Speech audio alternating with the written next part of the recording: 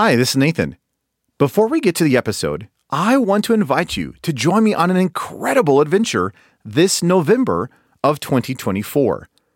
I am taking a small group of believers to Turkey, what the New Testament called Asia Minor, for a 12-day Bible study tour of the early church. We'll be studying the book of Acts and many of the epistles on location as we visit ancient cities like Ephesus, Laodicea, Hierapolis, Antioch, Pergamum, and many more. If you are interested in joining me this November for a once-in-a-lifetime adventure as we study where much of the New Testament and early church took place, you can learn more by going to deeperchristian.com/Turkey. And if you're interested, don't delay. Spots are limited and on a first-come, first-served basis, and a $100 discount is available if you register before May 27th. I do hope you can join me. And again, more information is available at deeperchristian.com/Turkey.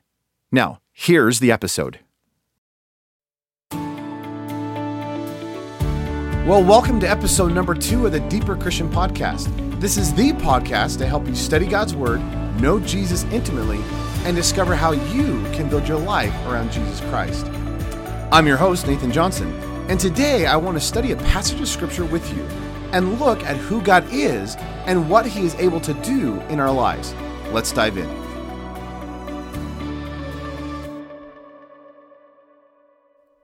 Well, let's get into the Word. If you have your Bibles, I would love for you to open up to the book of Ephesians.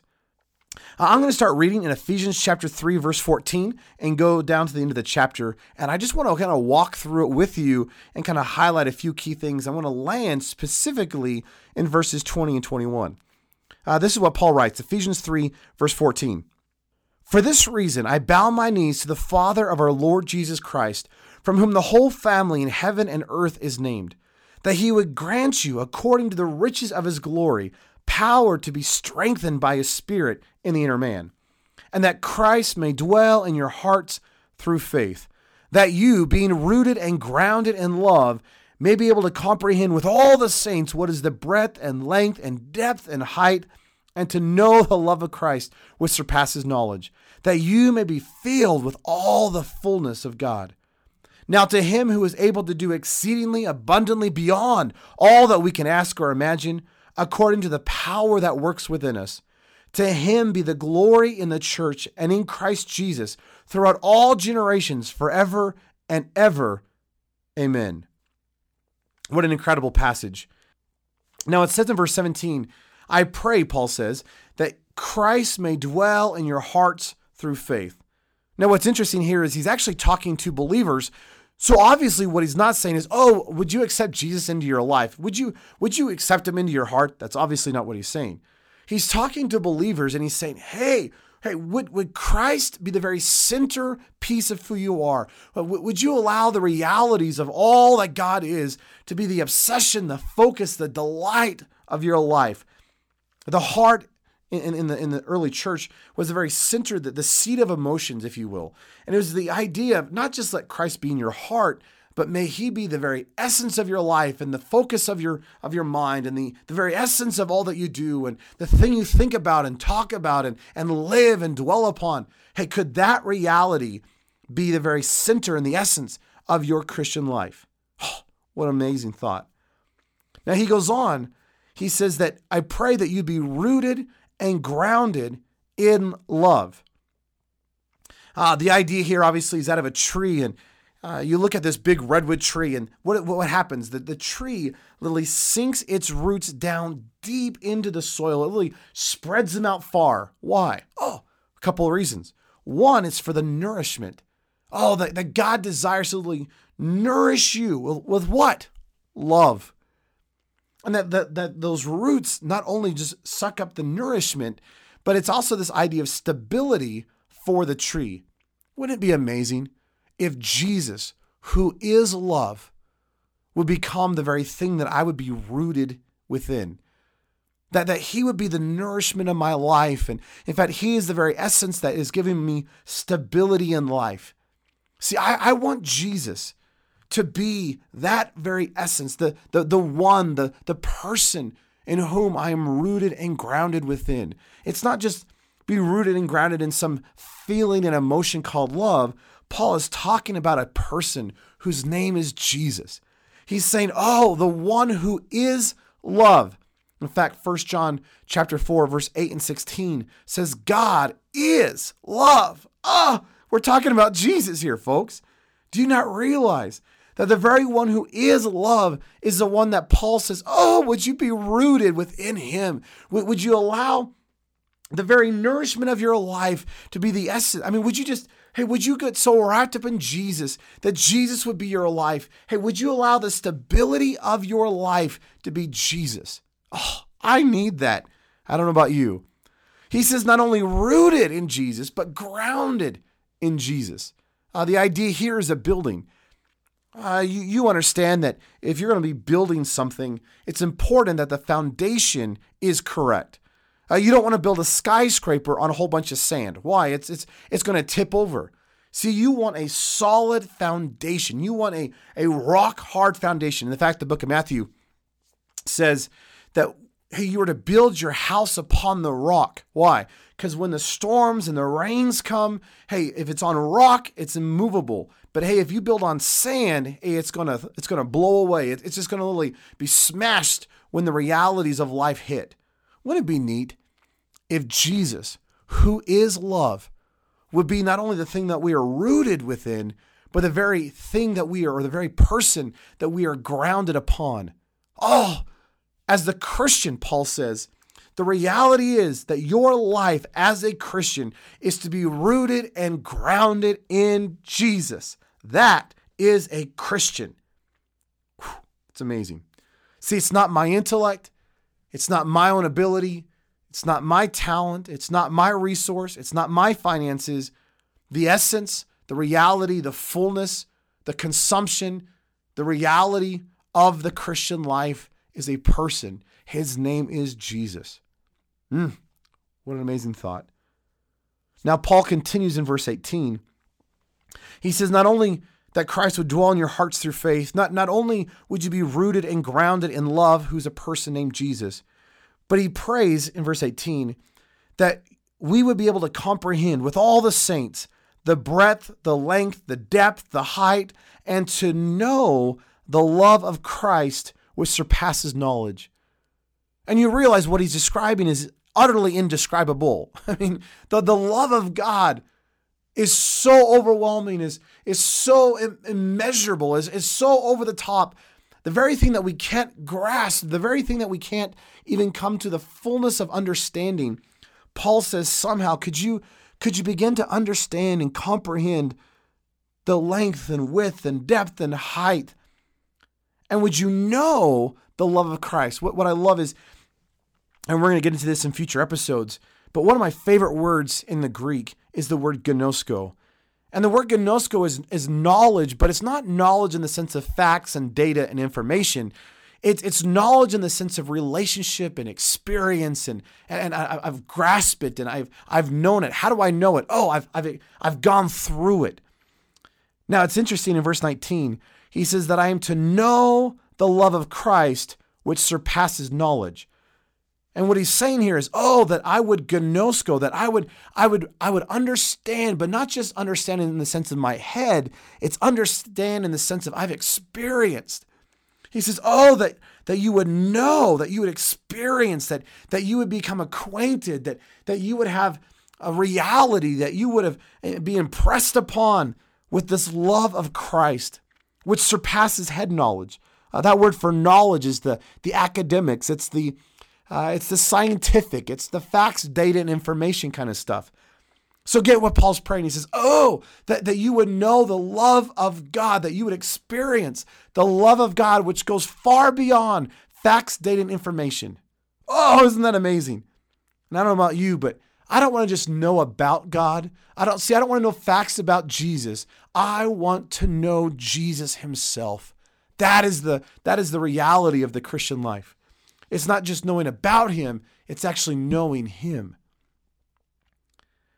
He continues on in verse 19 and he says, that you would be filled with all the fullness of God. Wouldn't that be an interesting thought? if I could be filled with the fullness of who he is, with his attitude and his life and his mindset and his character and his holiness and the fact that he's taking my life and he's filling me with himself via the Holy Spirit, and he's shaping my life to look like who he is, and that I am filled with the fullness of who he is. Now, that's all an introduction to get into our passage here. So just for a couple of minutes, let me walk you through verses 20 and 21. Because in verses 20 and 21, it's kind of the thundering final statement that Paul's making in this passage. And he says this, "Now to him," speaking of God, "who is able to do exceedingly abundantly beyond all that we can ask or imagine, according to the power that works within us, to him be the glory in the church and in Christ Jesus throughout all generations, forever and ever. Amen." Oh, what a phenomenal passage. Paul says this. He says, do you realize who our God is? He says, our God is a God who is able. He is able, folks. He is able. And I understand we sing the, oh, he is able, more than able. I understand that. We have an intellectual understanding that God is sure he can do whatever he wants and sure God has the ability. But do you realize that God is able? In fact, it's been fun. As I've been walking through the Bible again, it's so neat to think that it's like God purposely stacks the deck against himself. See, God loves impossibilities. I'm convinced that over and over and over again, what you see is this overwhelming God who is literally in the middle of an impossibility, and in the midst of the impossibility, God comes through with a possible solution, and he declares himself as the one who is able. Let me give you an example. Here's this man. His name is Abraham. He's 100 years old. His wife is not that much younger than he is. And this Abraham and his wife, Sarah, God comes up to them and says, hey, guys, I'm going to give you a child. You realize how crazy that must have sounded? Did you realize here's Abraham and Sarah? Abraham's 100 years old. Sarah's 90 years old. And she is far beyond the years of childbirth. I mean, could you imagine being 90 years old? 90 years old.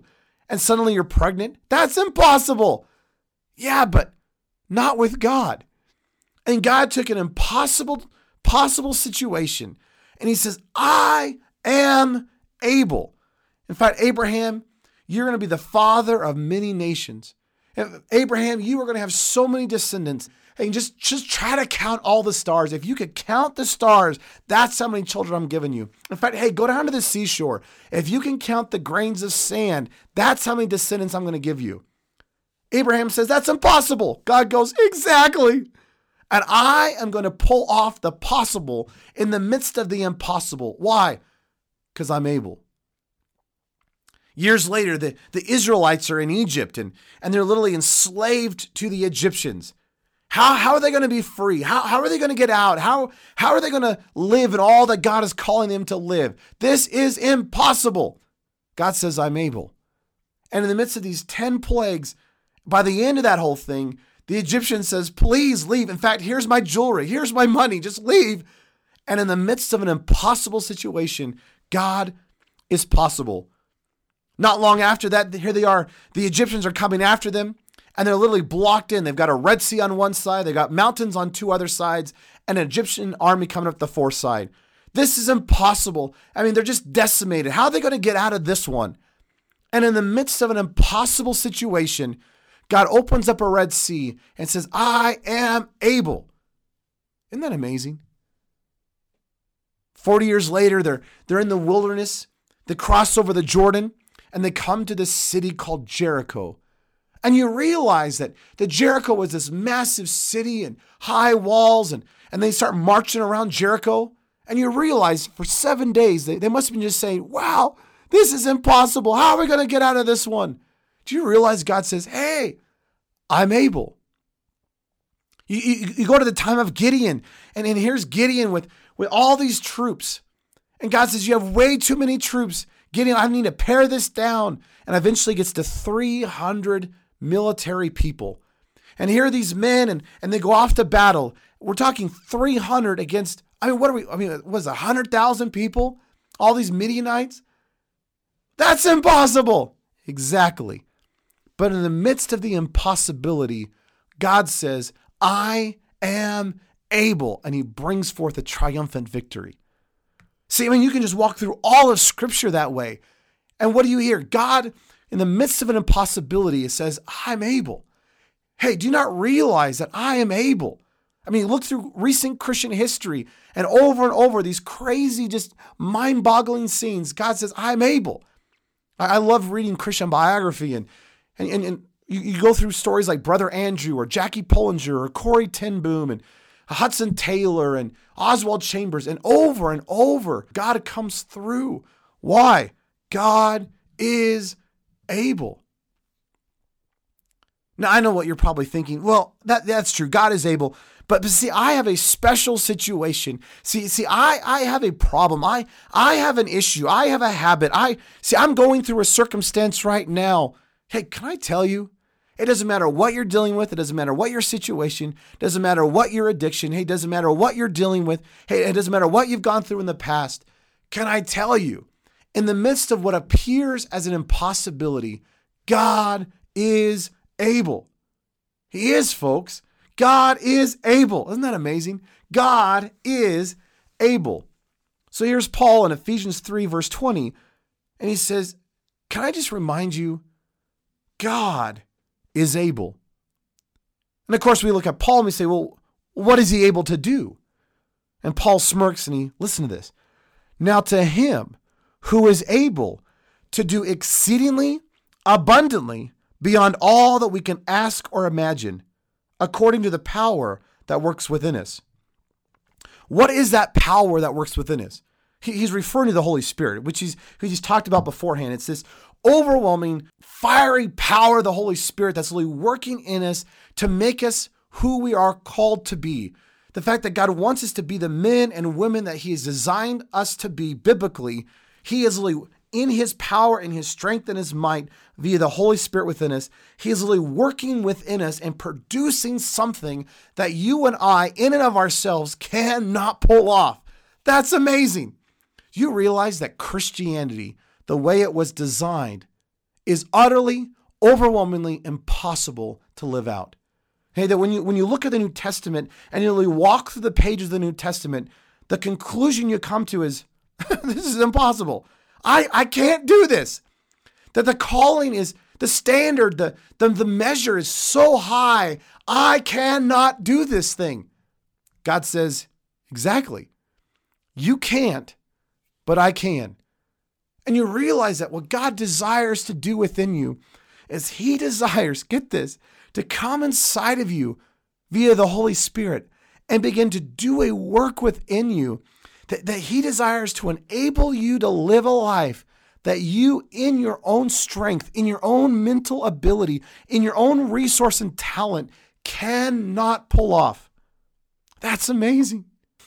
You realize that what God is desiring to do is to come into your life and literally do the very thing that in your own intellect, in your own ability, in your own talent, in your own resource, you are unable to do. It is impossible. But God says, the very thing that's impossible, I am able to do within you. Now, it's not just he's able. Get this. Paul says he is able to do exceedingly, abundantly, beyond all that we can ask or imagine. The word there for ask and imagine, the word there ask has the idea of to ask, to beg, to call for, to crave, to desire. The word there for imagine, some translations say the word think, all that you can ask or think. But it's the idea of what you can perceive with your mind or what you could understand or ponder. In other words, what he's saying is, do you realize that God is able to take your best case scenario? God is able to take, hey, consider what you would ask for. Hey, take the best possible solution in your mind. Do you realize that God is able to go exceedingly abundantly beyond that? Well, I'm in the middle of a circumstance. I'm in the middle of a situation. I've got a problem. Yeah, but God is able. He's able to march into your circumstance and march into your situation and march into your life and the very thing that's impossible. Hey, what would the best case scenario be? Do you not realize that God can go beyond that? Now, here's what's so great. I just love this passage. What is so amazing is that when you look at the original language, when you look at this passage in the Greek, the word there for exceedingly abundantly beyond, it's really exciting. The word there, exceedingly abundantly beyond, in the original language is actually two words. It's the word beyond, which means beyond, obviously. In fact, in mine, it says exceedingly abundantly beyond. It's that word, beyond. Now, when it says exceedingly abundantly, it's one Greek word. But what's interesting, it's one Greek word, but it's actually three Greek words kind of shoved together into one word. So it's kind of hard to visualize this via audio, but get this. There's two main words in the Greek for exceedingly abundantly beyond. One of them is beyond, and the other one, in my translation, is translated exceedingly abundantly. But that word, exceedingly abundantly, is three separate Greek words kind of shoved together. Now, let me give you those three words. The first word of those three words is the word beyond, which is the exact same word as that second word. So we have exceedingly abundantly beyond. That beyond is the first word of these three words. Hope you can get this. Now, the second word of these three words is a different word, but the translation is beyond. Do you get the emphasis here? Paul says beyond, beyond, beyond. That's so neat. Now, the third word of the exceedingly abundantly. So there's three words put together. The third word for exceedingly abundantly, let me read you a couple options that you can translate it into. It means exceeding, more than necessary, super added, supremely, abundantly, much more than all, superior, extraordinary, surpassing, uncommon, more remarkable, more excellent, preeminent, superior, advantage. That is amazing. That word, by the way, is used 10 times in the New Testament. One of them is in John 10:10. John 10:10, it's that famous passage. Jesus says, the thief comes but to steal, kill, and destroy. But I have come, Jesus says, that you might have life and have it more abundantly. That word there for abundantly is our word. Do you realize what Jesus says? He says the enemy comes, and what is the enemy doing? The enemy comes to steal, to kill, and destroy. What does Jesus come to do? Oh, bring life. But not just life, but life abundant, life that is exceeding, more than necessary, super added, supreme, abundant, much more than all, superior, extraordinary, surpassing, uncommon, more remarkable, more excellent, preeminent, superior, and advantage. That is the kind of life that Jesus is bringing. Now, bring it back into our passage. Paul says God is able. Now, take your best case scenario. Do you realize that God is able to go exceedingly abundantly beyond? Now, again, exceedingly abundantly, three words. Beyond, beyond, exceeding. And there's that second word, beyond. So get this. Paul says, God is able. Take your best case scenario. Do you realize that God can go above, beyond, over and above, and beyond all that you could ask or think?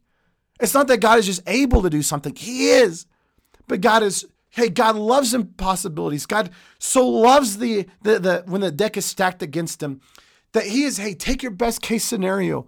It's not that he's just able to do that. He's able to go beyond, over and above and beyond. It is so exceeding. It is so superior. It is so over the top. I mean, it is so mind-boggling. It's just, there's no words to describe. It's beyond, over and above and beyond all that we can ask or imagine. Look at your life.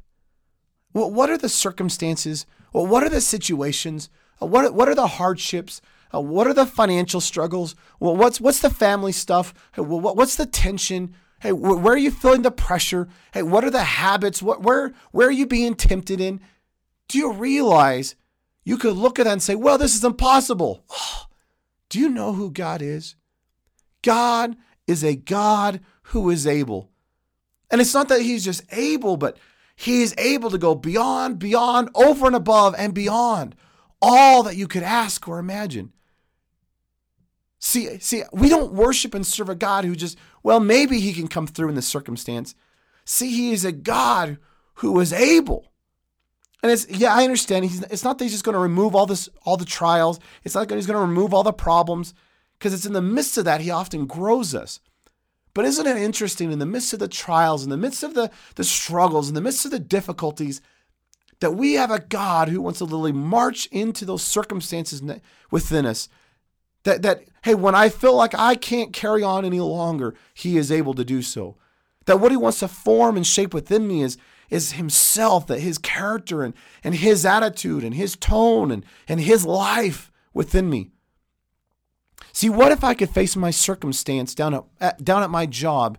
See, what if I could deal with my school problems? See, what if I could deal with my financial crisis? What if I could deal with my family issues? What if I could deal with the habits and the temptations that onslaught me? See, what would happen if I would stick a God smack dab in the middle of my problems? And it's not just a God who can do something. I'm talking about inviting Jesus smack dab in the middle of my every moment circumstance. And I need to realize that in the midst of that he is able, not just able, but he's able to go beyond, over and above, and beyond all that I could ask or imagine. See, that is my God. And that same Jesus lives inside of me through his Spirit.